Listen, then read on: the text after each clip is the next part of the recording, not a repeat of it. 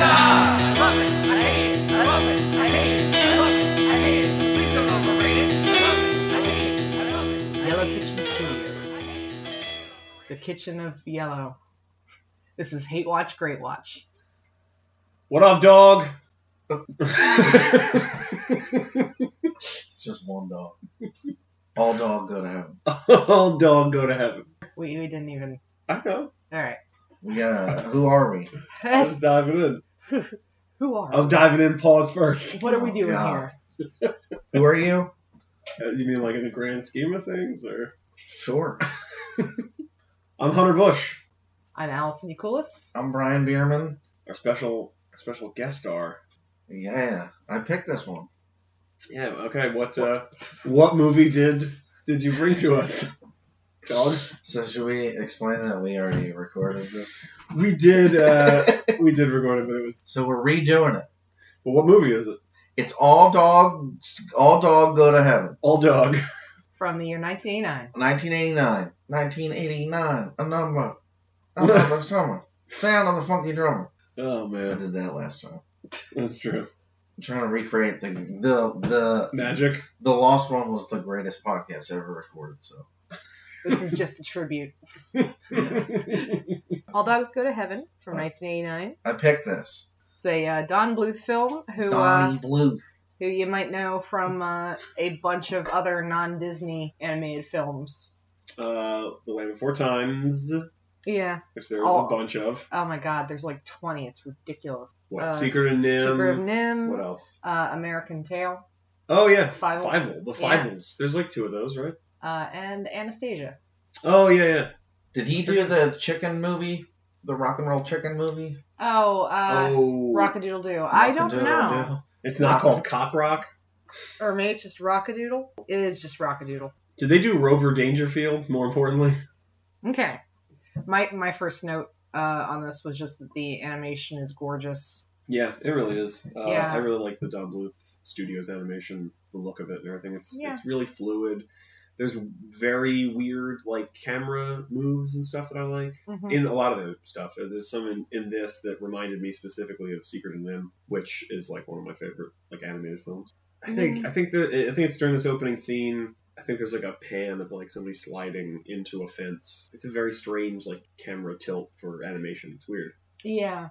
I mean, even just in general, like, a lot of more modern movies tend to rely very heavily on computer animation. Which, I mean, wasn't as available then. No. It was still in its infancy in terms of being able to do effects like that. Yeah, there's rotoscope in this. Yes. Which would nowadays be done by computer. What's rotoscoping? Rotoscoping is like it's filming something and then animating over the footage, I think. But yeah, you get a very specific look to things. Like it looks more photoreal, but not quite. Kind of sometimes looks like a Black Sabbath album cover, depending on what you're doing. That's not bad. No, it's good. It's very good. In this it's mostly vehicles. Like there's a car at one point that you see from multiple angles kind of in one shot, and that was rotoscoped, I believe. Nowadays, though, that would just be a CG model, 3D model. Yep. Yeah. So I picked this because when I was little, this is my favorite movie. Yeah, did you own this? Yeah, I had it on VHS. My grandma lived with us when I was a kid. So when my parents were at work, she would watch me. I don't know exactly how long, but it had to have been like for months. I watch this every day. Once a day, or were you like it was over and you'd rewind it and watch it again, kid? Probably at least one. I don't know if I would do that, but because I had friends that would like I'm watching Rockadoodle again. Yeah, they'd be like, oh, you want to watch this movie? And I'm like, sure, and it would like play to the end, and they would stop it like as soon as the credits started, and then restart and rewind it, and then just hit play again. And I was like, okay. Yeah, why? I didn't realize that all we were doing was watching this movie. Yeah. Watching it again? I thought we were going to experiment with sex and drugs. Yeah, I'm trying. I'm 9 years old. I got a life to live. What's that movie where the Cable Guy? No, where Rockadoodle. Caligula. We're just gonna keep guessing. The Matrix. No. Johnny Mnemonic. No. Scarface. The Godfather. The Godfather 2. The Godfather 3. No. Casino. Okay. Dancer in the Dark. Where what's her name? Grew up in the woods. Yeah, that's super helpful, Brian. I think that's Casino. No. and she's like a woods person.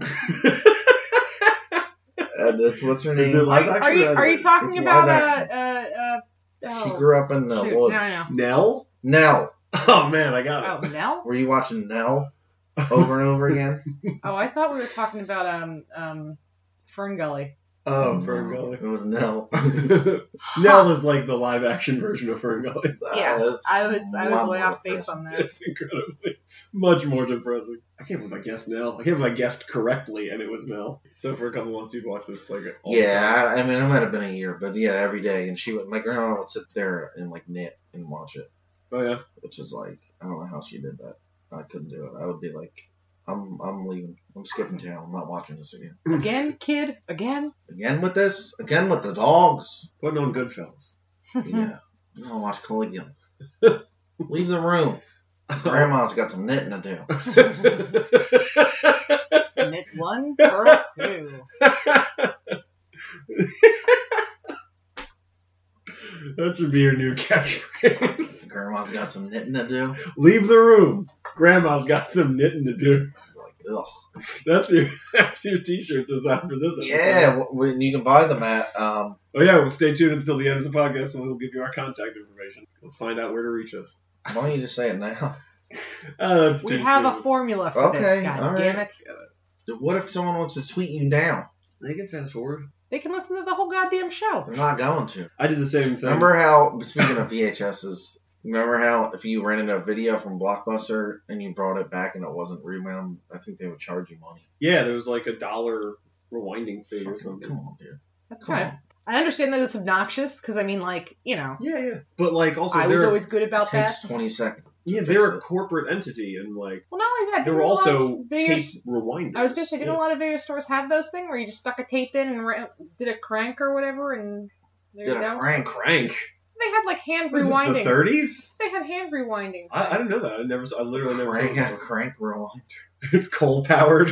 Maybe I'm making it up, but yeah. Shoveling coal. No, I thought they had manual ones where you would just put a tape in and you could just spool it back by hand. Maybe I didn't know that. That was in like Now the 40s. Now you're making me think I made that up. Yeah. I mean, there's for film editing. There's that. But Yeah. I've never seen it as just like a tape rewinder. Crank that. It's Powerhouse is playing. Yeah. It's going through this elaborate process. Yeah, it's a big Rube Goldberg machine. Yeah. There's like weights and like a boot. There's like a cat and it gets wet and you get a bucket of water poured on I'll rewind your copy of them. Fucking Navy SEALs. Hot Shots Part 2. Alright, so, we didn't even start the movie yet. Yeah. So, We were talking about your imaginary See, rewinder. I think you're thinking of like editing things, Maybe. like with a hand turn thing. Yeah. But I don't think for like just rewinding a cassette or whatever. Yeah, I think like spooling things back, Yeah. like so you can watch it or edit, whatever. But I don't think that's it. Yeah, that's Alright. a guess. That's my guess. I don't know. Yeah, I don't know. But yeah, so Yes. movie opens with essentially Like all good children's movies, Yeah. we start with a prison escape. Yeah. I mean, technically it's the Pound, but you know, It's technically same the Pound, difference. and it's technically Burt Reynolds and Dom DeLuise. Yeah. It's great. As a kid, I didn't know. I didn't really know who did the voice. Yeah, you're a kid. Animated You don't movies. know anybody. Yeah, they're just who it is. Like, Who cares who this is? That's the dog Charlie. Like it's not. That's Charlie V. Barkin's Oh. voice. Actually, wait. Can you take a second to tell your little anecdote about the first time that you realized that the same person played two different characters in different movies? Me? Yeah.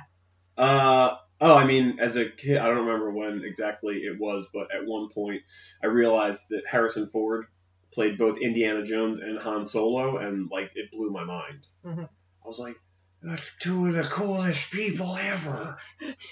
That's what I sound like as a little kid. As a young nerd. Yeah, no. Talking around those braces that you obviously had at one point. Definitely had braces. My teeth are perfect. They sound perfect. They sound and look like human teeth. I assure you. These are not horse teeth that I have dug out of the ground and filed down. I was going to say, they're definitely human teeth. It just might not necessarily be your human teeth. Horse teeth. Probably human. Okay, Teeth. so Now 98%.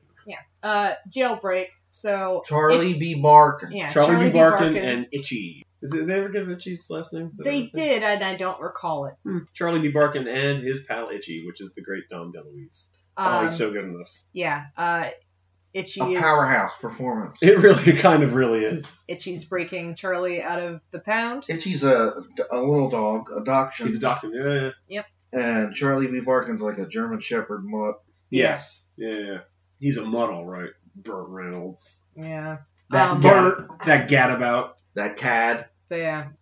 So they're breaking out and they're getting shot at by. They're getting shot at.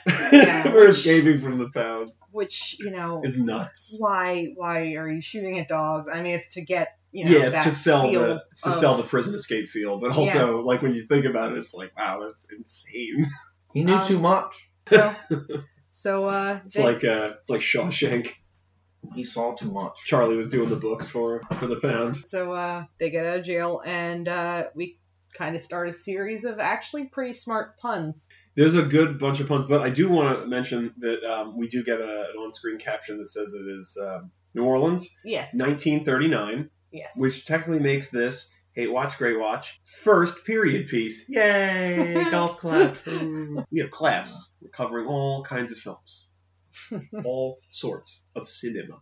Now let's talk about this cartoon dog movie. Yeah. So it's a film. It is. They Charlie and Itchy escape. They go to like a swamp, sort of bayou-y area, right? Yeah. And there is Nowlands. It is in Nowlands.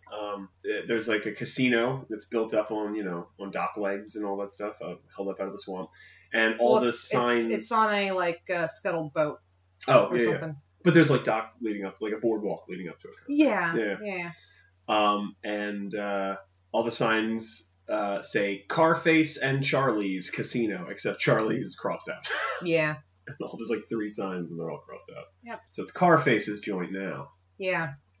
We see a literal rat race that a bunch of the dog patrons are betting on. Yeah, they're betting on a rat race.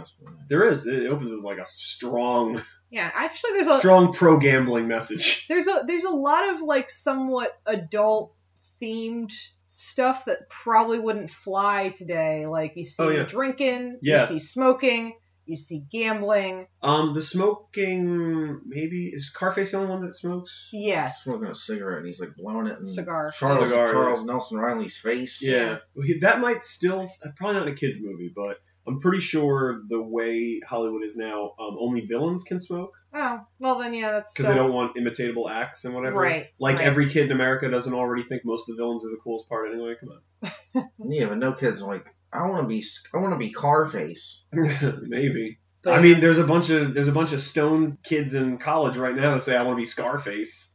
Yeah, but he dies face down in a pool. Yeah, those guys did not remember the last 10 minutes of that movie. I never understood that. It's like you didn't see it, did you? Carface.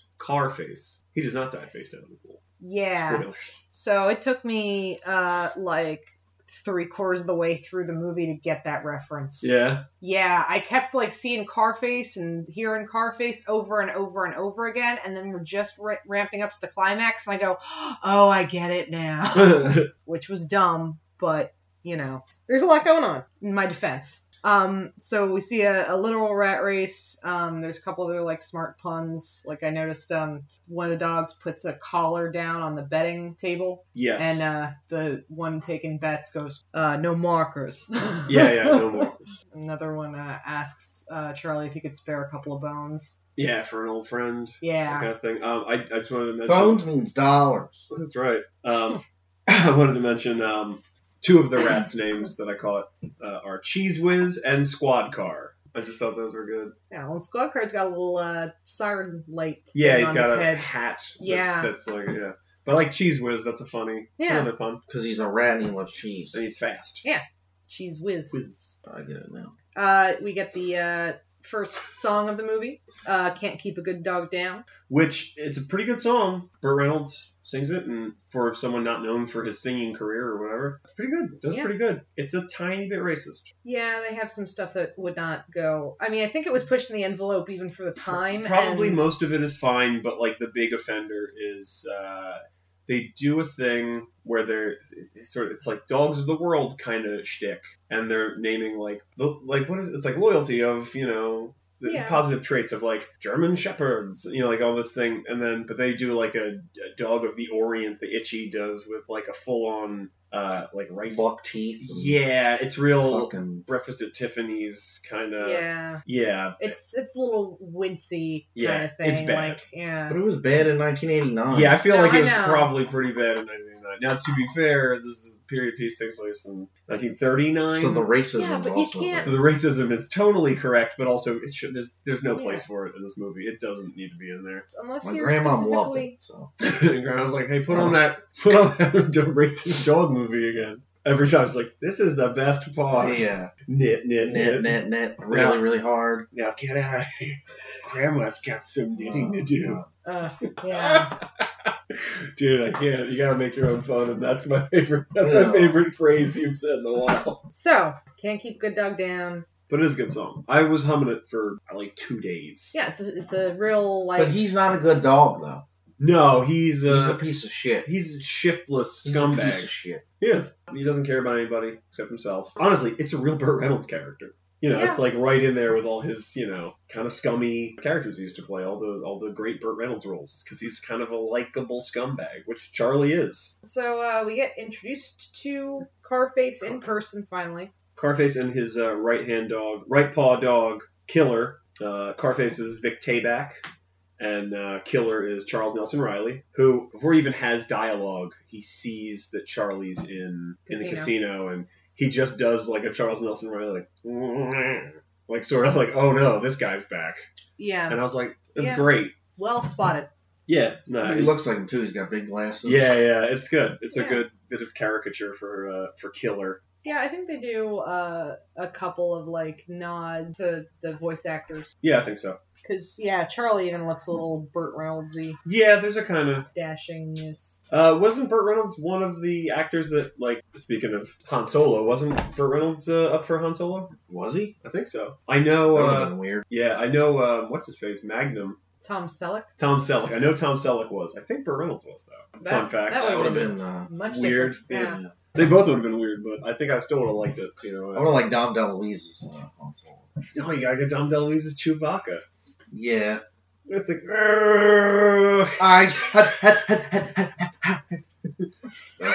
Yeah. I'm just picturing Chewbacca doing that wheezy laugh. Yeah. I'm dying. It's great. If only. So we find out, I think around here, that Carface is responsible for Charlie being in jail. Yeah, he double-crossed him. Yeah, because they were business partners, and Carface is trying to cut him out, basically. So because Carface, in Charlie's absence, has been incredibly profitable. Yes, and he wants to keep that gravy train on the track. He doesn't want to share it. Right. Doesn't want to split it with his good old partner.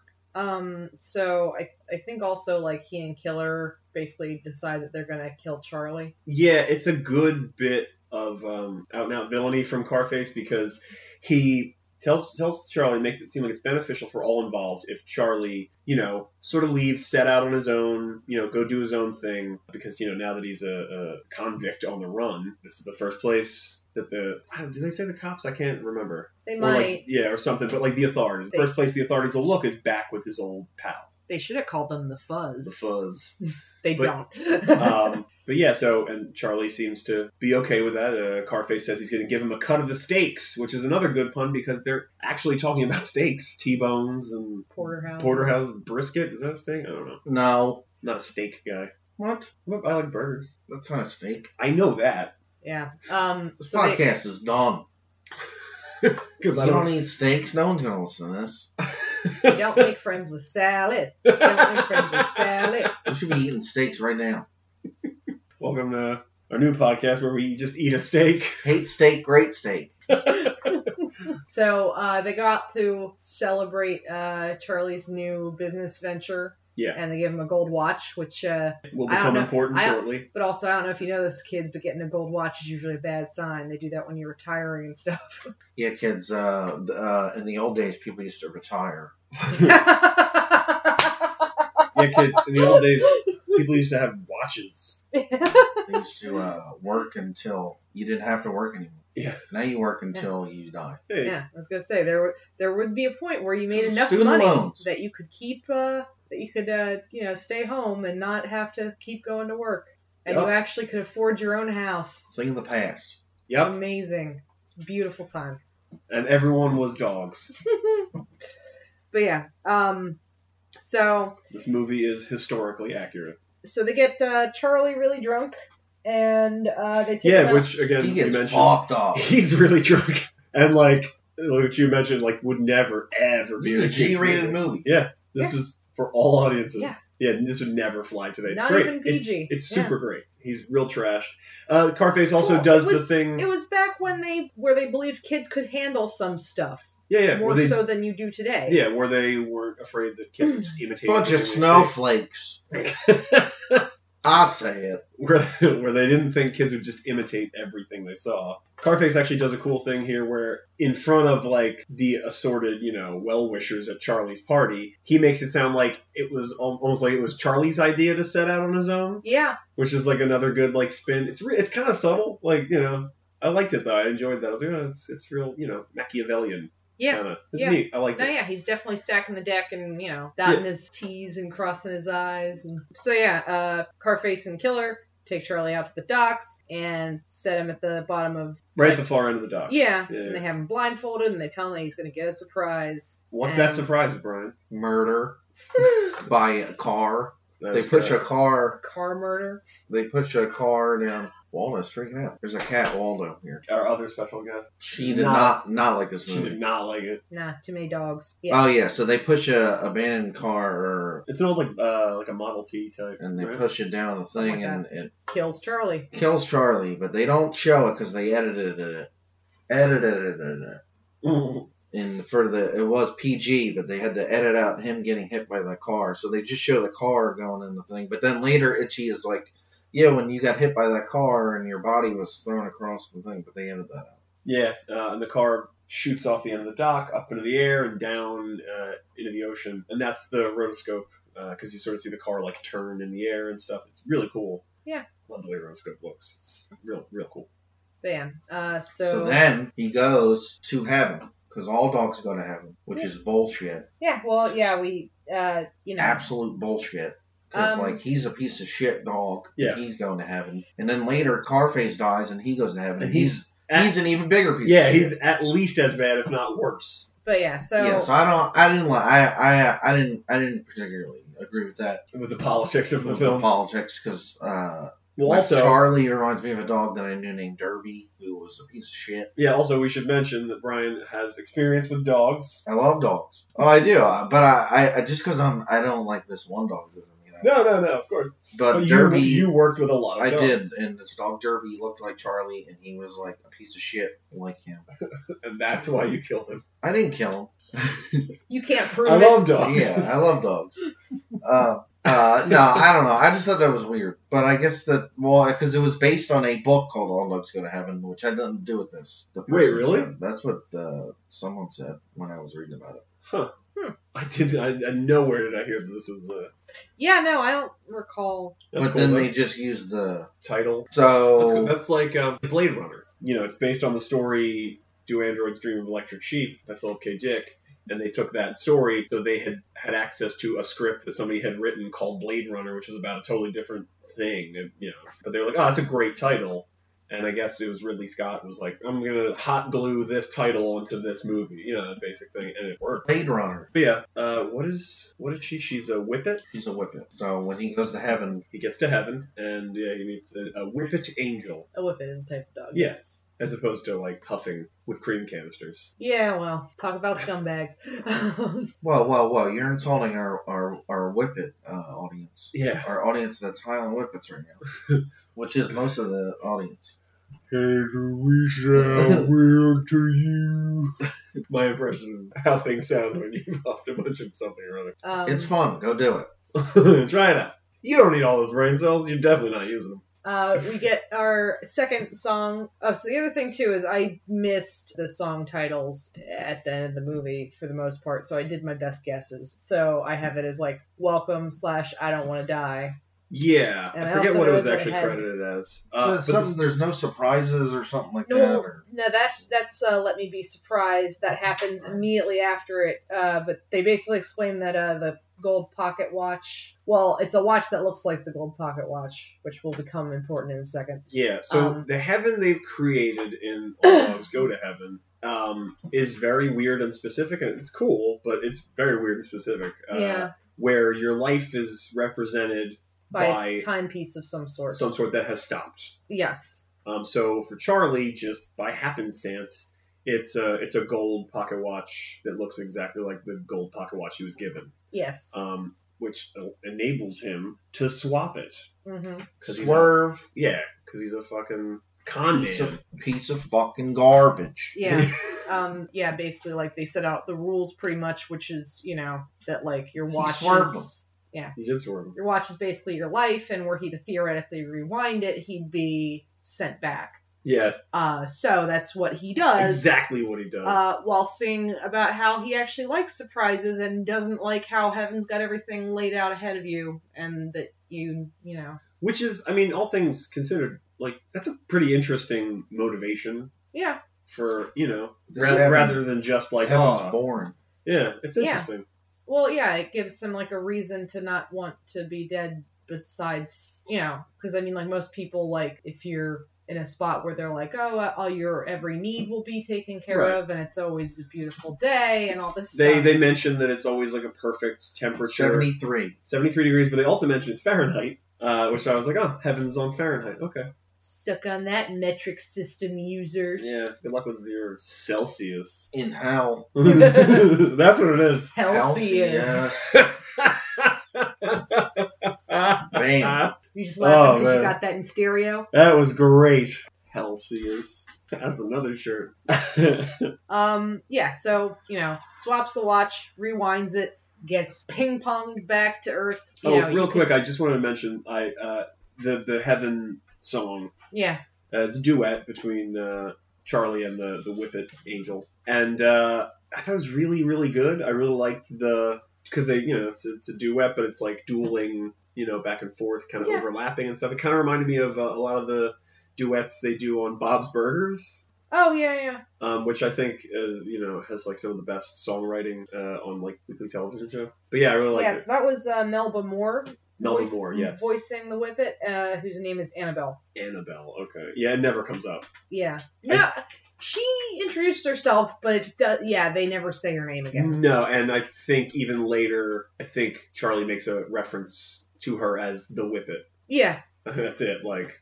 Yeah. She's not really much of a character. She's exposition and then, you know, set Charlie on his way.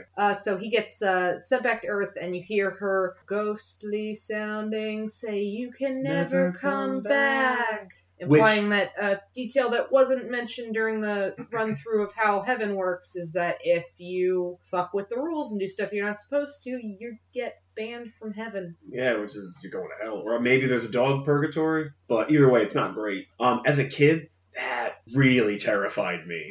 Like, no matter how many times I watched this movie, which was a lot, I also owned this on VHS. Yeah, whenever she's like, "You can never come back," I was like, ugh.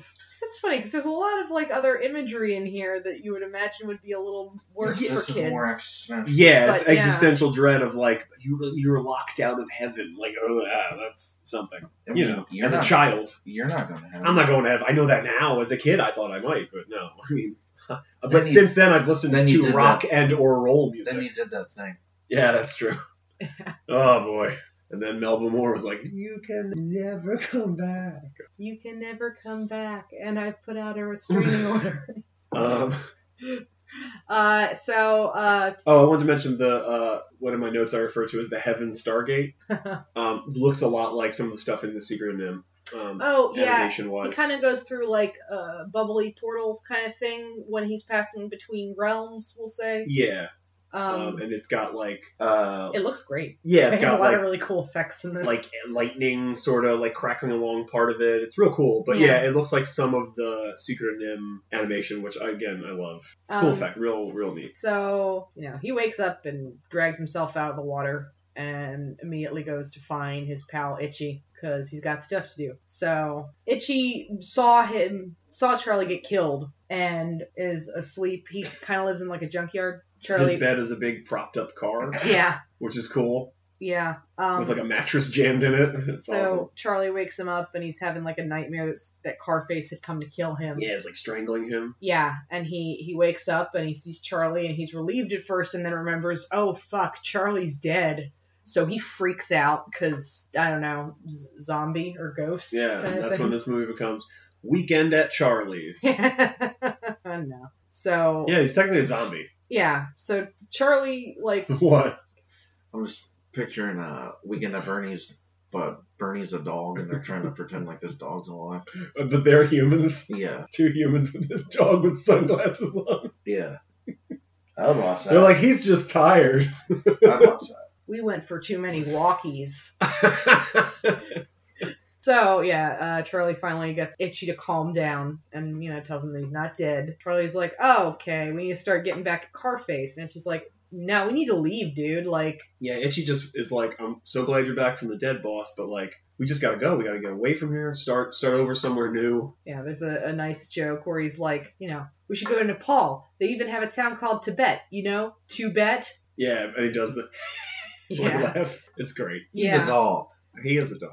But he's Dom DeLuise and he's killing it. Dog DeLuise. Dog DeLuise. And Charlie's like, well, Carface thinks I'm dead, so now is the best time to stick it to that guy. Charlie also, I think, has an inkling that, like, something else is up. Besides just Carface being like a scumbag, because he says, he's like, no, like, because Itchy keeps saying like, no, we should just go, leave him, leave everything alone, and we'll just go on the run, get out of here. And Charlie says like, nah, he's got something up his sleeve, and Itchy goes, yeah, a gun, which is a great line. But yeah, I think Charlie is like, nah, something else is up there. Yeah, he wouldn't have killed me just to get rid of me. Well, Itchy so he's like, tell him like, Carface is scary, and he's got a monster in his basement, and Charlie's like, a monster. You gotta show me this. Yeah. So they sneak into Carface's casino in the air ducts, pretty much. Like you do. Yeah. Like Mission Impossible. Yeah, it's very action-y. Like, you could totally have a version of this with, like, live-action real actors where it's just a straight-up action movie. Basically this movie? Yeah. Yeah. Kind of. Yeah. It's crazy. But not dogs, so all people would have them. It would just be like dog, but in the colloquial way. Like, what's up, dog? All dogs. Yeah, with a W. W-G. Yes. Yeah. No, Z. Go to Heavens. Heavens also was a Z. But yeah, so, we see the monster in the basement is in fact a little girl named Anne-Marie. Yeah. And she can talk to animals, which is how it's one of the reasons why Carface was able to make so much money so quickly, is that he would get the little girl to talk to the rats before the race and figure out which ones were likely to win, and he'd adjust the betting odds accordingly so that he could maximize his payout. Yeah, it was a sure thing. Yeah. He'd know, oh, this rat has an injured foot. It's the old I can talk to rats con. Yeah, so... My slave can talk to rats. Right. This poor imprisoned orphan. Yeah, man. Yeah, she's an orphan, and, like, all she wants to do is go outside, and she's just begging him to let her go out for a little while, and he just ignores her. Oh, yeah. Leaves her. It's got her locked in the bowels of this ship. Yeah, this, like, scuttled boat. So, remind me again, none of the species of animals can talk between each other, right? Yeah. Like, every time an animal talks to another animal, it's always the same species they interact, right? Yeah. I think so. Okay. Yeah, so dogs can talk to dogs, rats can talk to rats. Horses later talk to horses, but when they talk to a dog, when a horse talks to a dog, it's just horse noises, and the dog doesn't know. Okay. Just like real life. Yeah. Right. But Anne-Marie can talk to all of them, yeah. Okay. Yeah. Yeah, because that's, I understand that was the conceit, but then later on I was like, I don't know. I was thinking about it. I was like, I feel like there was probably a scene where, like, one of them talked to a pigeon or, like something. Nope. No, Yeah. I think they actually managed. That's the thing. We've talked, just the two of us, before about how, like, it's annoying when movies don't follow their own rules that they set out.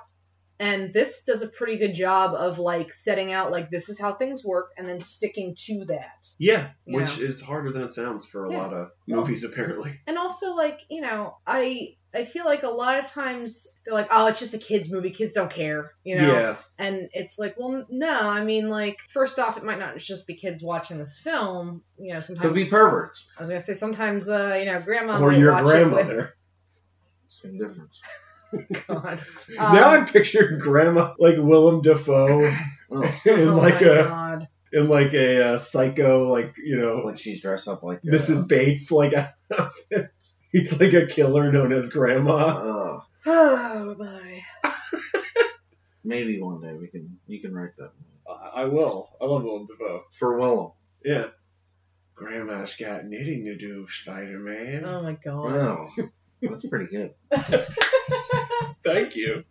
But no, but I mean, like, yeah, sometimes there's, like, a little bit of, like, I'm going to call it laziness to it. Yeah. Where it's lazy writing. It's Hollywood's like, not lazy. Like, we just watched Despicable Me 3. Yeah. Which, because, like, I liked the first Despicable Me. I really don't remember the second one very much. It was on Netflix, and we watched it, and it was fine, and it does a good job of following all its own internal logic they've built up for it. But they didn't call it Despicable 3? No. What the fuck they doing? Yeah. And even the title, like, it should have been Despicable M3.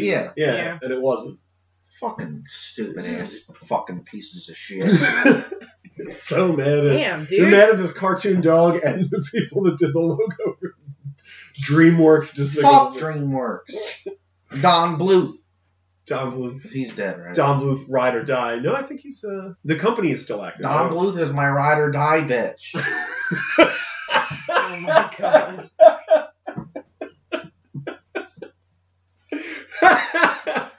Fuck.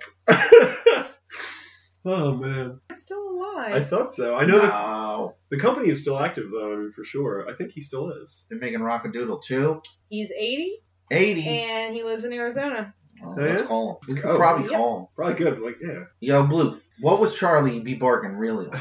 What was it like dealing with Burt Reynolds? Because this is 89. This is during his coke phase. No, but I mean, like he's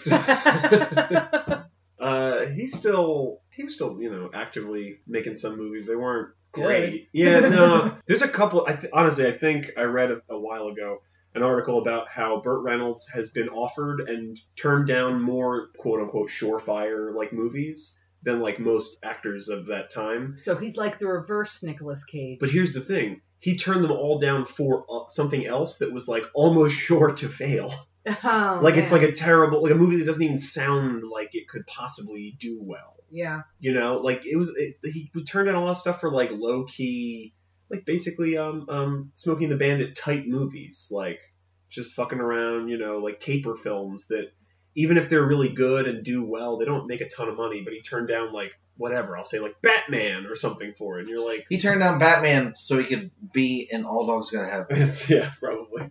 So they rescue Marie from Carface's basement. Yes. And she looks like a little destitute Snow White. She really does. Which, I mean, I figured was probably because she talks to animals kind of thing as a Disney princess, you know, thing. Yeah. That happens a lot. Like we said before, not Disney. No. But I mean, that's what I thought it was like a kind of referencing like a meta, that. you know, proto-meta joke about that kind of thing. Yeah. So they end up taking her back to the junkyard where Itchy lives, and Charlie's telling her the story of Robin Hood while reading from what is pretty obviously War and Peace. Upside down. Yeah, well, he's and a dog, and man. at one point, like, read. sideways. Yeah. It's also the only time I think I've seen any illustrations in War and Peace, but whatever. Oh, yeah. There are like, photos in the thing. Yeah. Yeah, the Robin Hood thing becomes important shortly. Charlie puts Anne-Marie to bed and talks to Itchy about how they're going to use her, get themselves back on top and stuff, and they're going to take her to the horse track, and they're going to basically do what Carface has been doing with her. Which Itchy is immediately on to, too. He's like, oh, that's exactly what Carface did. That's awful. And he's like, nah, we're doing it for good, though. We're going to buy her a dress. Yeah, he tells her, like, you know, no parents want an orphan that's all braggy looking and stuff, and we're going to get you a new dress. They want a cute orphan. and we're gonna, take from the rich and give to the poor like Robin Hood does, and that's gonna be our plan. Shtick. Yeah. So the next Scam. It's a scam. Yeah. It's a scam. So the next day they go to the horse track and they have her talk to the horses. I think this is my favorite part. Yeah. Yeah. Yeah. The horses are great. The horses are good. Chaw, was it? The Grand Chaw-Hee. Yeah. Anne-Marie finds out that it's the Grand Chaw-Hee's birthday today and that all the other horses were going to let him, win the race. It's adorable. Yeah. Yeah. And Grand Chaw, he looks like a donkey. Yeah. He's barely a horse. Yeah, he's a very fly-blown looking. Yeah. Fly-blown, flea-bitten. Yeah. Yeah, he does not look like a champion horse, but he's He going to looks win dumb as a anyway. brick and twice as ugly. Yeah. So, to get seed money for the bet, Charlie and Itchy run a scam kind of thing where Itchy does like a little lame dog trick. They call it scam number 3, the lame dog. Yeah. So Itchy. He like hobbles up to a affluent looking couple, holding his paw up and whimpering in a dumb DeLuise voice, which is oddly endearing. Yeah. And Anne-Marie runs over because she thinks Itchy's actually hurt. Yeah. And While everyone She got worked. She did. She to got work. yeah. And while everybody's distracted, Charlie grabs the guy's wallet from the back of his pants. with his teeth. Yeah. Like a dog. Yeah. No, I mean like they don't That make the him. talking animals actually still act like animals. Yeah, they don't make them super duper anthropomorphic. Right. Yeah, they're not like using their hands to like do a lot of crap all the time. Yeah. Although I mean there are like. Yeah, there's a lot of like hind leg walking, but that's about it. It's Yeah, but even not still- all the time. Like even Carface, who like smokes a cigar like and uses his front paw to like hold it and be menacing and weird like a gangster. When he like walks, he puts a cigar in his mouth and then gets down on all fours and like because he's a bulldog and sort of like struts around that big wide-shouldered bulldog way. He dog. He dog. So yeah, they get the wallet. The couple appears again, and they're usually referred to as the Wallet family. But yeah, so now, and once they have the money, That's a good place to bet. well, Itchy pops back up and is fine and runs off. Oh yeah. Yeah. So yeah, Yeah, it was fake. so they go to place the bet, and they do the three of them are stacked up underneath a big pink overcoat.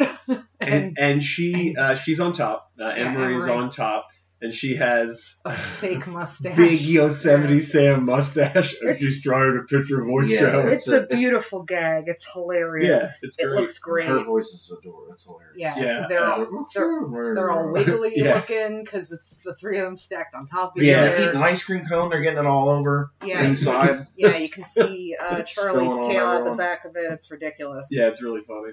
But yeah, so she placed So the they- bet for Grand Shahi. I think the odds are like 1 to 1,000 for him to win or something. Like it's It's a good he's payday. it's a terrible horse. But Not a winner. yeah, He's a jobber. yeah. The jobber horse. He's the Um, Barry Horowitz of horses. The Iron Mike Sharp. That's such a great deep cut reference. Yeah. Like, that's for 3 people. Oh And I yeah. Who hope you- aren't listening? No, I hope you enjoyed it. Brooklyn Brawler. Brooklyn Brawler. I hope you enjoyed it. So they have the race sequence, which also is very well Yeah, this done. is great. There's a horse out in front that didn't get the memo, and so you have a second horse gallop up next to him and go. But they're all like rich, like he's Yeah, like he's hoity-toity. he's Yeah. got like a cigarette holder, and then she's like, "Excuse me," like they're all like, Oh, he's got a monocle, I think. yeah, Yeah. and She's like, she's it's the Grand Chaw-Hee's birthday. He's like, what? Oh, terribly sorry. They let Grand Chaw-Hee win. yeah. One of them actually bodily pushes him over the. Yeah, finish they're line. just like, hurry up. Oh, he's got a little birthday hat on. It's adorable. It's very, and he blows a Little party horn thing. yeah, party horn. The It's yeah, a good gag. little extendy ones that Yeah. roll out. Yeah. So he wins. It's great, and they make a lot of money, and Sure. that's when we see the winning montage. Which where is they great. Oh yeah, It's like it's every piece of the montage is like a gag in its own, and they're all really good. yeah. So I have the list here. There's frog racing, turtle racing, kangaroo boxing, Kangaroo boxing is great. and then a bit of dress shopping, and then you see the plans and the construction of Charlie's place, a casino made out of stacked up junked cars.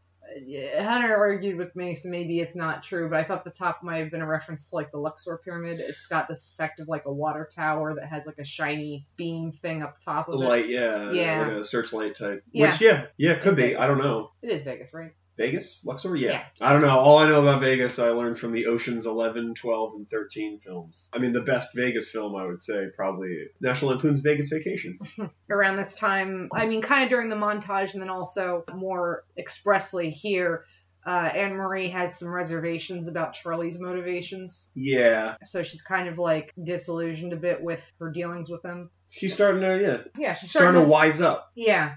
And he's, assuring This charming scallywag is trying to pull the wool over her eyes. Yeah, and he's still assuring her, like, no, we're not doing what Carface was doing. We're doing something else in Robin Hood, right? Like, You're not a slave. Yeah.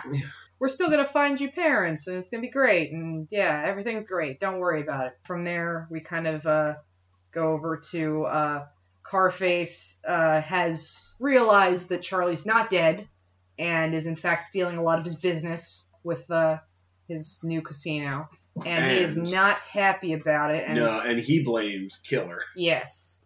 So he's got a straight up piranha pool. It's a very Bond villain. It really is. He's got Killer tied up, upside down, hanging from a chain or whatever, over this piranha pool, and he's just gonna lower him down. And Killer is briefly submerged and then like pulled back up, but when he comes back up, there's like piranhas like nibbling on his ears and stuff. And as a kid, that was like so skin crawly for me. Like just the thought of it. I had that reaction too. Like that's a scene that I still remembered years later. I got turned on by it when I was a kid. Grandma's got some knitting to do. That's why I watched it every day. Now these piranhas make me feel weird in my pants. Mm-hmm. Like when we used to climb the rope in gym class. Sorry, I just watched Wayne's World the other day. Spoilers, it's still one of the best movies I've ever seen. But yeah, so Killer tells Carface that he's got a plan to deal with Charlie. Yeah, he says he has a Flash Gordon thermo-atomic ray gun. And that, they're going to be able to handle this and don't Which is kill weird, him with piranhas. but if he stays to the end, yeah, we'll explain it all, everything. Yeah. Yeah. So we have an explanation for why that is. So from there, we hear the Phantom radio play. Oh, yeah, that's right. Yeah, I forgot about the Phantom thing. It's the shadow. Yeah, Legally Not the Shadow. It's good, too. Yeah. I forgot that's how the scene opened. And so there's a collie named Flo with a bunch of pups that may or may not be Charlie's bastards. So to prove he's not a total scumbag to Anne Marie, right? Charlie's like, oh, I told you we were going to give money to the poor people, to poor people. So these are some of the poorest people I know. Because they're all my illegitimate bastards. So here's one pizza. Yeah, it's a stack. He's got a stack of pizzas. Makes up for however long absentee father. Yeah. For like these 20 dogs. Yeah. And he's got a very beautiful looking cake as well. Yeah, I forgot about the cake. Lonnie Anderson. Yeah, is the collie. Yeah. And they were going out, her and Burt Reynolds. Yeah. But, so I heard that he kept being like, oh, and I'll make her the lead in my movie or whatever, and like he would get her a part or be like, oh, I'm doing this other movie, you should play the lead and whatever. And at some point, I believe some executives told him like she's box office poison basically, and like ditch her, and like she's not going to be in this movie and like shit and like rough. Yeah, it's pretty messed up. Hollywood's awful. So we get another song here. What's Mine Is Yours. And, then the pups do a little conga thing happening, and he's basically trying to tell them to share. Even though he doesn't. Yeah. He's a fucking bullshitter. Yeah, that's the thing. When he goes to heaven, I didn't mention this earlier, but when they go to heaven, when he goes to heaven in the beginning, Annabelle the whippet does a laundry list of like all these qualities that dogs supposedly have. She explains why all dogs go to heaven is because like dogs are loyal and dogs are honest and all this stuff. It's like he's definitely not. Like, well, she said all dogs, unlike humans, are inherently good. Yeah. Which is weird. I guess that ties into the concept of like original sin. Original dog sin? No, I mean like the humans are born with original sin. Original dachshund. Original dachshund. Man. I mean, possibly. With the original sin? Yeah. It's just a weird. I didn't think of that till just now. Till you said, but yeah, she says, unlike humans. But yeah, Charlie has none of these qualities. No. He's a piece of fucking garbage. He's dog garbage. Just giving dogs a bad name. Yeah, also something Hunter and I were talking about. Give dogs a bad name. Something Hunter and I were talking about is that this pizza looks absolutely disgusting. It looks great. No, I disagree. No, it's great. It's that real gummy looking like Ninja Turtle pizza. It's great. Yeah, it's all The drip. cheese is like dripping off. Well, even the crust is dripping, man. Like it's all the whole thing just looks like it's like limp Salvador and gluey. Dali's pizza. Yeah. The persistence of delivery. Good God. That was a pretty good joke. Holy shit. But yeah, so while we're having a puppy pizza party, Anne-Marie finds the wallet that Charlie stole that she did not realize. Which, did he bring it? I think it might have just been stashed there, but I don't know for sure. Yeah, it doesn't make any sense, right? I don't remember exactly how she found it. Oh, no, it does make sense, because he's stealing money and he's going over there every night to bang Flo. She finds the wallet, and she is, like, little girl pissed off. Yeah. And, tells Charlie that he's a bad... Maybe she doesn't tell him he's a bad dog here, but, yeah, she's just like... I think she leaves. I think she just leaves. Well, I mean, but, she's like... No, but I think she ducks out is what I mean. Yeah, but she's like, yeah, you stole this. You're terrible. So then she, she goes, upstairs somewhere or something. They're in, a abandoned church or something, I think. Yeah. Yeah. That makes sense, yeah. Yeah. So she sings Come Home. Yeah, Soon You'll Come Home. Home to My Heart is the chorus of it. Yeah. It's a really nice ballad. And she imagines living with the Wallet family and being their kid and having a family and that her life works out. Right, and that she's not being manipulated by this scum dog con man. By a different dog. She's scum dog millionaire. A different dog sleep. Nice. Thank you. That was nice. Write in, tell us that was nice. Next, we see Charlie's watch runs out and he sees Hell. Yeah. And Hell is fucking Hell is metal. awesome! Just like in real life, Hell is so cool! Yeah, no, seriously, it looks really rad. It looks like a Meatloaf, Bat Out of Hell album cover. It really does. It's awesome. It's super cool. There's all kinds of crazy, green smoke and fire and shit. Yeah, you got a Stygian lake with a there's canoe. There's Charon's boat across the river Styx thing, which is also rotoscoped. There's skulls on it. There's a dog dragon looking devil. Yeah, the design for this dog devil is so weird and cool. Yeah. He doesn't have whatever. He doesn't have 4 limbs. He has 2. And they kind of they come out of his shoulder vaguely area or whatever, but they arch up really big and are winged. Yeah. And then they come down into his feet basically. It's so cool and creepy for a kid's movie. Oh, it's so good. And Charlie gets attacked by a bunch of little imps. And turns out, oh, just kidding. It was a nightmare. The imps are all the little pups, and they're, climbing on him and stuff, and it was just a dream. And he's okay. And when he comes to, wakes all the way up, he has climbed, up a broom. Yeah, he imagines that the boat is, sinking down into the water, and he's climbing up to the, prow of it. Yeah, which is, a big, long skeleton neck thing with a skull at the end. Yeah. And so he wakes up, and it's a broom. He's climbed up a broom, in between some milk crates and whatever. And the kids are like, Charlie, did you have a bad dream? He's like, shut up. I'm not your father. It's messed up. Last pizza you're ever getting from me. Yeah. See you when you're grown up. I'll see you when you're grown up. So, he finds out that... One of the puppies is like, oh, she went to the Wallet house. Yeah, he finds out Anne-Marie went to see the couple from the track, and so they have a very nice little morning. Yeah, Anne-Marie gets waffles. Yeah, she's in fuzzy slippers, and making waffles, which also look delicious. Ooh, yeah. Way better than the pizza. Yeah, pizza looked terrible. Brian's wrong. No, it was good pizza. So Charlie comes to see her and kind of pulls a whole, guilt trip on her of well, I guess, Yeah, the adult, the Wallet family, they find out her deal that she's an orphan, that she lives with her dog Charlie in the junkyard or whatever. Yeah. And they're basically like, oh shit, we gotta adopt this girl. And while they leave the room to have this conversation out of earshot of her, Charlie shows up and he's like, okay, guess you're gonna be happy now, and I guess I'll never see you again because they don't want a dirty old dog like a me. shitty boyfriend. He is, yeah. He is. He's manipulative. It's really manipulative. Toxic masculinity. But he's doing, actually, it really made me laugh. He kept being like, all right, I guess I'll see you. He's going off to die somewhere. He's sick. It's really funny. It really worked for me in that. It's really, really good. But yeah, so she decides to go back with him, because of course she does. Because she's caring and he's a master manipulator. Yeah. So while they're heading back, I guess, home, Charlie and her get ambushed by Carface and Killer and Another a goon or two of theirs. Yeah. With the ray gun. Which the ray gun is like it's not a ray gun. It's a crazy, it's like a Gatling gun. But I wanted to mention, because there's a lot of these little, background animation sort of jokes in this, not jokes, but references. This happens right after they pass by. There's a sign in the background that says Bluth's Bakery. Yeah. Yeah. There's a couple of those. Don Bluth. Yeah. No, it's a reference to Arrested Development. Yeah, Bluth's Bananas thing.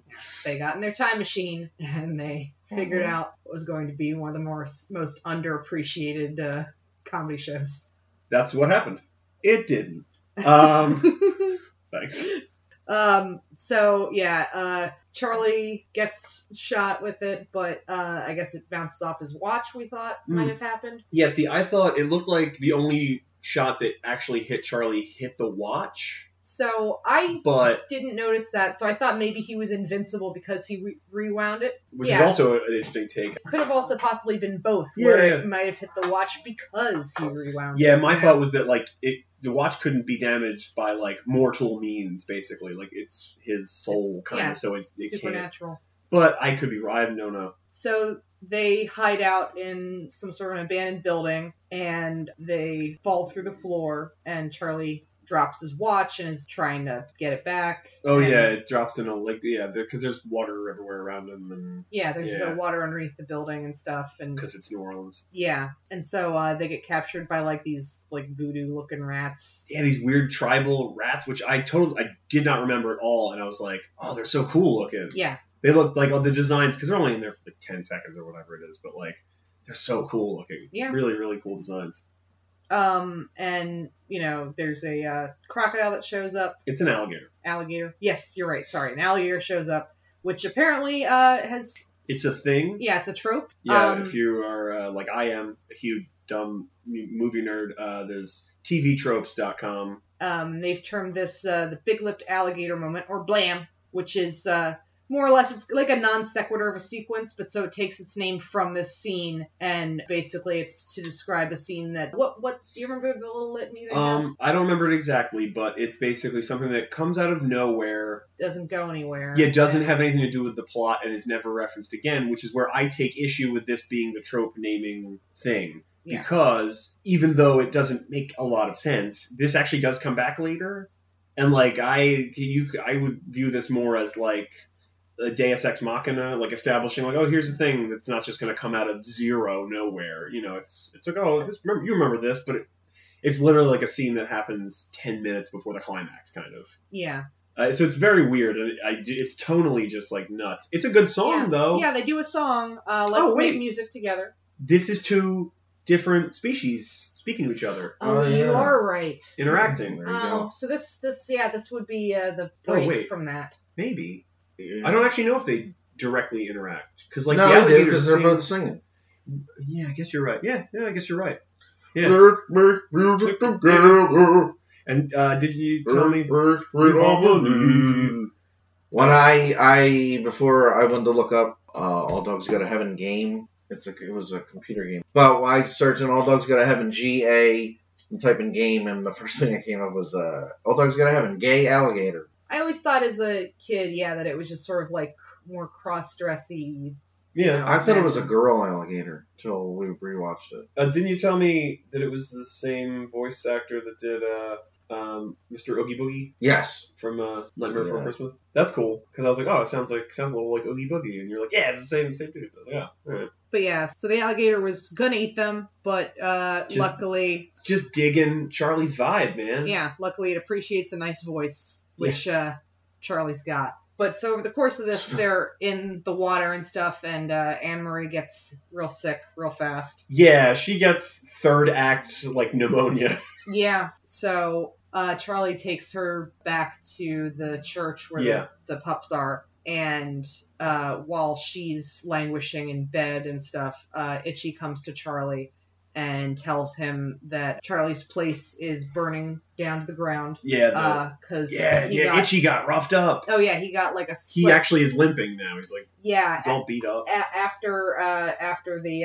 ambush failed, Carface and his goons went to Charlie's place, roughed up Itchy, and burned it down. Fucking scumbags. Yeah, man. Well, Charlie's the worst one. Yeah, but I mean, gang wars, man. What you gonna do? So Itchy's no saint. Itchy didn't deserve that. Yes, he did. Itchy deserved better. But yeah, so I mean, Itchy's got, some contusions and stuff, but you can he's red in the face and stuff. Okay. Yeah.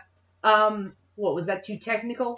It just caught me off guard. All right. And Itchy's telling Charlie, like, you're too involved with this girl, and you're letting other things slide, and everything's getting... And then Charlie lets the mask slip. Well, yeah, he's like telling Charlie, like, it's not business anymore, it's getting personal. And so Charlie starts arguing right around the time that Anne-Marie in the background is coming downstairs and can overhear, where he's like, I'm just using her. It's not personal, it's still just business. Yeah, like, I don't love the girl. Yeah, all that. When I'm done with her, I'll dump her in an orphanage. Yeah. Because I'm a scumbag. So she overhears him, and she tells him that you're not my friend, you're a bad dog, and she runs off. This is the third time that she caught him, like, being a piece of shit. Yeah. And finally, she's like, this is it. I'm done with this. I'm done with this fucking mutt. I said it. It's sad. Like, when she says you're a bad dog, it really stings. Oh, yeah. It really, carries emotional... Because he is a bad dog. Yeah. It's true. It's killer. Yeah. He's a bad dog. He's bad. What'd you do? You don't do that. So she runs off and gets, captured by Cardface. Yeah, she gets recaptured. Girl can't catch a goddamn break. No, I know. She's still got pneumonia. So Charlie goes off after her, and Itchy finds out from Flo that Anne-Marie's got friends in the Wallet family, and that he should go find them because they'll be able to help. So we kind of cut between... the two of them. Yeah. Yeah, where, Itchy's going through New Orleans and, is, asking for directions to this house, while Charlie is, facing off with the... Carface.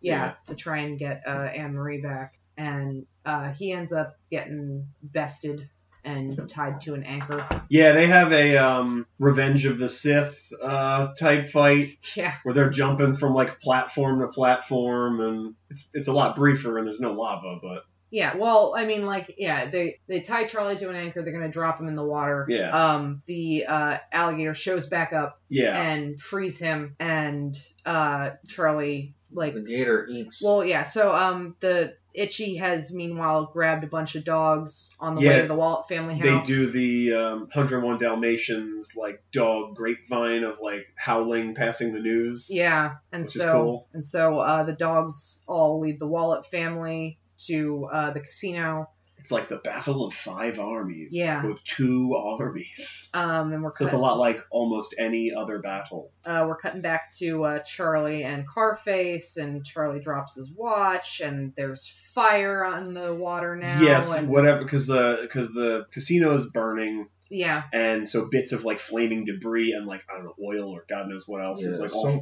oil gets on fire. Yeah, falls onto the water, so everything's on fire. Yeah. Anne-Marie is laying on gets dropped into the water and is on a board, kind of passed out.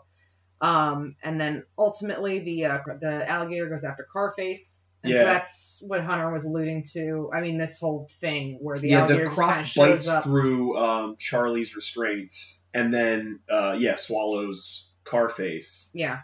So it's a real big Deus Ex Machina that they only introduced, seriously 10 minutes ago. So after Carface is dealt with, the alligator fucks off to nowhere. Bye, movie! Yeah. It swims away! Yeah. Charlie tries to save the watch and Anne-Marie, but can't get them both. So for some reason, this always bothered me even as a kid. For some reason, the watch is on a ribbon, like an Olympic medal type thing. Can wear it around his neck. Kind of thing. So, but for some reason in this, he only can possibly carry either the watch or Anne-Marie in his mouth. He can grab, her collar or he can grab the watch. I'm just that always bugged me because it's got a loop. He could hook it in his elbow.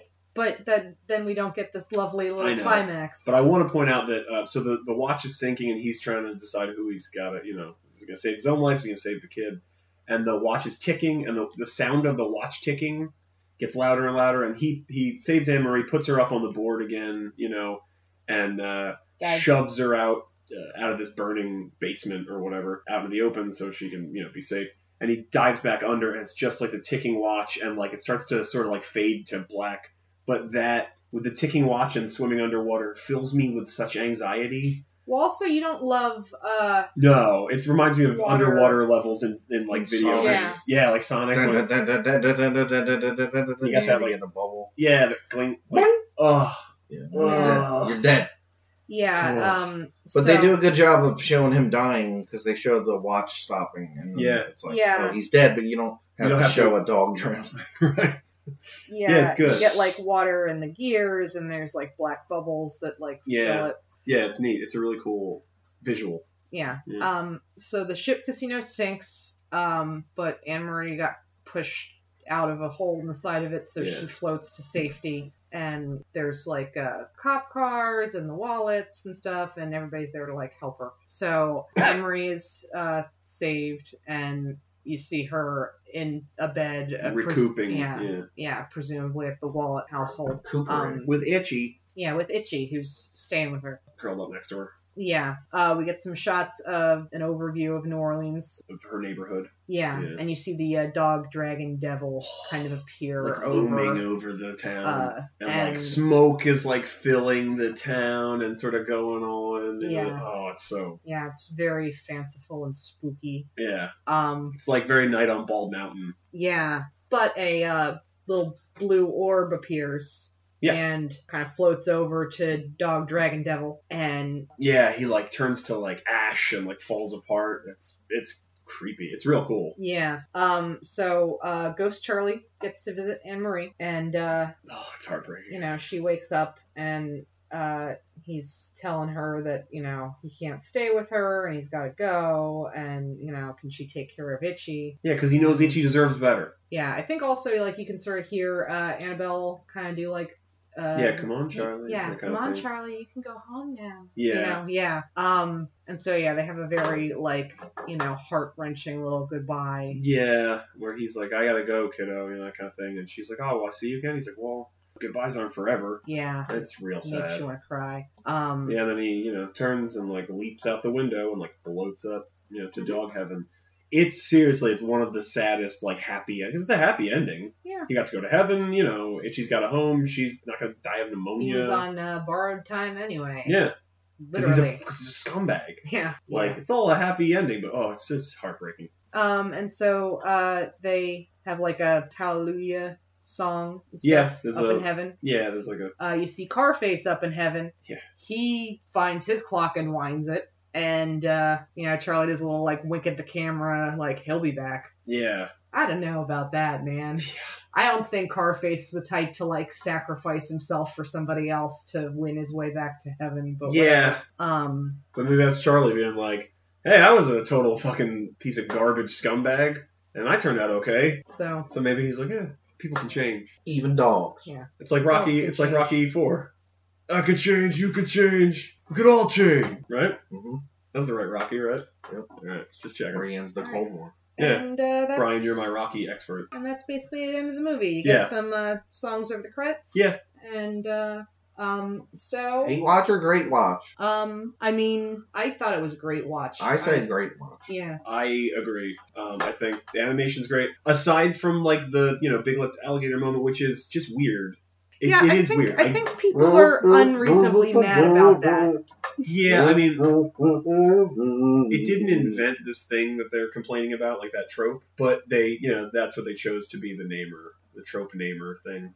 Yeah. It just is a thing. Yeah, I mean, it does come out of kind of nowhere, but it technically does come back in the end, but it's really an unearned, like, deus ex machina, thing, contrivance. But no, I think other than that, like, it's really good. It's got a lot of really interesting concepts. Like, I really like the watch thing. I think is really cool. Yeah. It's really very interesting, and I really like that the animal, species don't talk, from one species to because another. you're for segregation. It's I just think it's interesting. I am definitely not, but I want to talk to all the animals, but I was gonna say, how many dogs have you talked to today? A lot. And you could hear them back? Yes. Are you sure you're not Son of Sam? No, not yet. kill your parents. Anyway, yeah. So yeah, great watch. Good show, Bierman. Yeah, good choice. It was really, like, I didn't expect it when you suggested it. I was like, oh, never expected this to be something you suggested.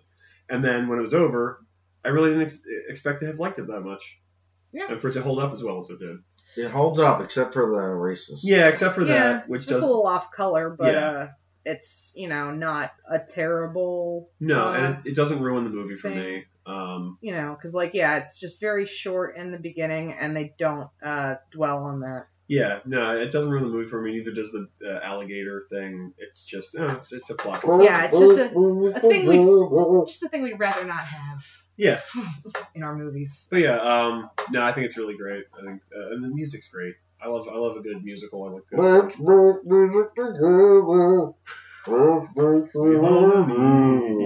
When he's like underwater, it's like which is actually pretty great. Yeah. But yeah, there's a lot of really of the voice work in this is really excellent. Yeah, I said really good delivery. I said it early, and I'll say it again. Like, Dom DeLuise's best performance. It's up there. Best dog performance. But I really liked. I think Burt Reynolds did a really good job singing in this. I think all the songs are really good. I think he held his own really well. If you'd like to contact us. Yeah, this is Hate Watch, Great Watch. If you'd like to contact us, you can email us at HWGW, that's WRITE, HWGW, @gmail.com. And you can follow us on Twitter and Instagram at HWGW Podcast. Now. This would normally mark the end of the show, and you can totally stop listening here if you would like to. If you want to have a good day, you should stop it now. If this is like a treasured film for you, something you hold, near and dear to your heart, and you don't want to have that tainted with forever unnecessarily sad information, because it's about to get a little dark. There's a true crime element tied up to this movie that... So turn it off now if you don't want to hear this. Yeah, we wanted to address and talk about a little bit because, if you look into this movie, it's hard not to find this out. But yeah, you might not want to hear about it, so feel free to turn it off now, and thank you for listening. Bye. Hi. Hi. It's Allison. And Hunter. Breaking in. To inform you that we will have new episodes every other Wednesday. That's every other Wednesday. Find us on iTunes or moviejohn.com under podcast. Bye. So if you're still here, cool. You're a sick fuck. Yeah, you're like us. Yeah. We could be friends. We referenced during the podcast that there was a reason that the gun in the film was termed a ray gun, and it has to do with the death of Judith Barcy, who was the voice actress for the little girl Anne-Marie in the movie.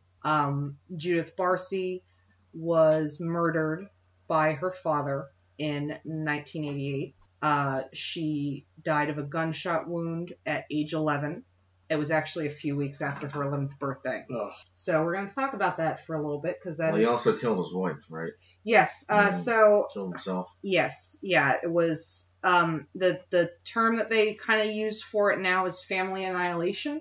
She's so brutal. Yeah, like how they didn't have a term for serial killers until they did. Or spree killers. Yeah. This is what that is termed, is when somebody kills their entire family and usually, but not always, will also kill themselves. So Joseph Barcy was her father, and him and her mother Maria were both Hungarian immigrants. They had a pretty troubled marriage. I read a bunch of articles from the LA Times about this. They had they had 3 different ones. One that was immediate coverage after the murders, one that was a more in-depth kind of background about it, and then another one that was like a 25-year anniversary coverage. Looking back on it. Yeah. So basically, her mother was kind of painted as a little like gold diggery kind of, and she and Judith's father used to fight a lot, partially because he had some alcohol problems for a long time. He also had like a thick Hungarian accent and was sort of like self-conscious about it and stuff, and so that used to be something that like she'd kind of give him shit for. So, yeah, Maria, the mother, had wanted to be an actress, but didn't really have what it took. But so she started grooming her daughter Judith for acting from a young age. She was discovered at an ice skating rink when she was like 5 and went on to do a bunch of child acting roles in commercials and movies. And some TV and stuff, yeah. Yep. She was the voice of Ducky in the first Land Before Time. Yeah. which I also guess Don is Bluth. where Don Bluth met her, I assume. Yeah. Yeah. So apparently the father used to make threats against his wife and then also his daughter. She had to go to, I think, Hawaii or something for, she had a part in Jaws Revenge, Jaws sequel. Jaws 4. Yep. Yeah, The Revenge. And so he told her that if she didn't come home, he would cut her throat with a knife.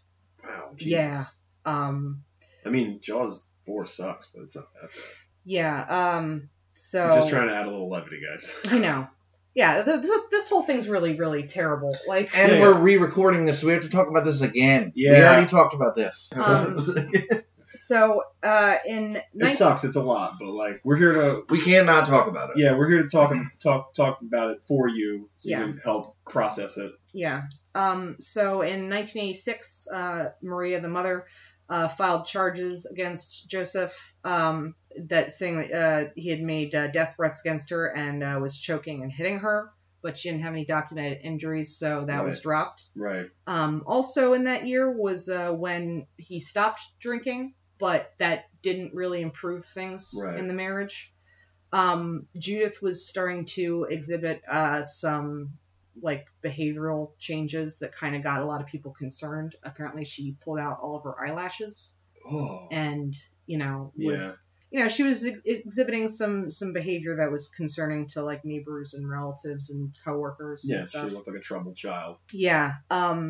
So during her audition for All Dogs Go to Heaven, she kind of had a bit of a breakdown when she was doing the song Come Home. Yeah, Soon You'll Come Home, Home to My Heart, which is the song all about Anne-Marie's character dreaming of having like a happy home life. Yeah, and Judith kind of didn't and stuff, so she sort of had a little freak out, and they got a child psychologist to talk to her, and immediately after that meeting, they opened a case with Child Protective Services. So I couldn't find out much about that because clients like privacy rights and stuff like that. Sure. But that case was dropped as well.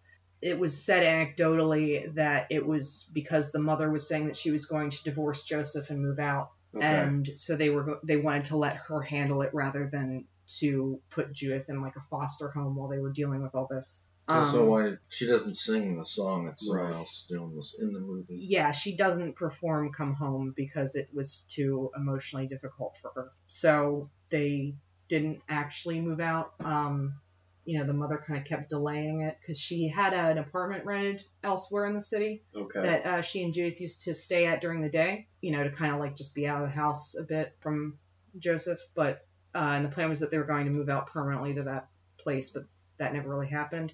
And then approximately July 25th, they don't know exactly when the murders happened. The father killed Judith and then Maria, each with a single gunshot wound. He probably hung out in the house for a couple of days, and then he set their bodies on fire and killed himself. Didn't he talk to someone? Yeah. During it? Or after he was like, I think Judith missed an appointment or something, so her like manager or agent or something called. He said that he was about to leave. He just needed to say goodbye to his little girl. Yeah. So there are a few different types of family annihilators. He was probably the paranoid type because it was believed that he probably knew that there was plans for Maria to like leave, and that's usually a way that they can keep control of their family and prevent big changes. But there's multiple reasons why people do this. 81% of the time the person perpetrating these types of murders will kill themselves. Sometimes they do not. And apparently most of them occur in August, about 20% of them, which is a weird coincidence because this, like I said, was late July. As a result, Don Bluth had Anne-Marie, the character, designed to more closely resemble Judith in her mannerisms. And there's a song that plays during the credits called Love Survives that is put there in Judith's memory. They don't really do a movie dedication like they would often do if somebody died during filming. Yeah, because they don't want to probably because the draw children's attention film. to it for children. Yeah, she was really young and really talented, and very talented. You know, a lot of people. You know, she got a lot of work because she was very petite in size, so she could play younger than she actually was, and she was apparently really good at taking direction, which is often hard to find in child actors. So like she did, like we said, multiple instances of voice work and could take direction for that. Yeah, I mean, child actors in general are hard to find that are any good at all. Yeah. And I think like voice acting is even harder. That's why, you know, a lot of younger roles and things are, you know, played by adults doing a kid voice. Yeah, or nowadays they can change your pitch and stuff. But that's also the reason why, the gun violence was kind of attempted to be minimized without altering it too much. Yeah, I mean, I would imagine it was already animated in such a way so they did what they could to change the...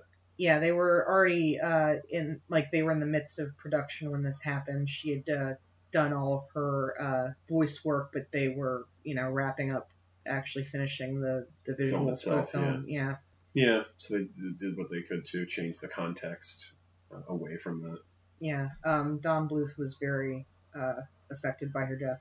Yeah, it's really terrible. So yeah, that's the very sad end of that.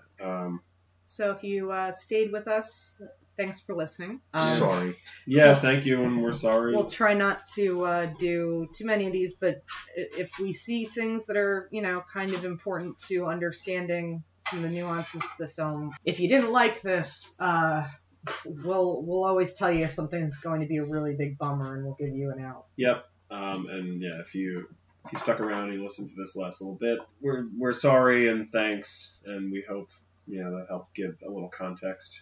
Yeah, Hunter and I did not know this story, and it's probably going to sort of somewhat color our viewing of this in the future. Yeah. It's hard not to. Yeah, it's true.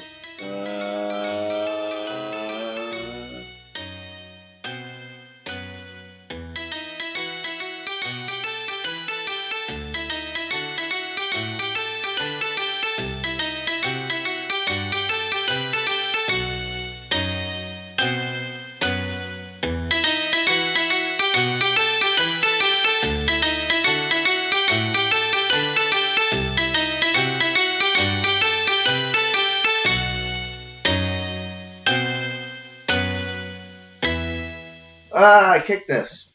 Does it still work? I kicked it. We're going to cut a lot of that out. No, don't cut this.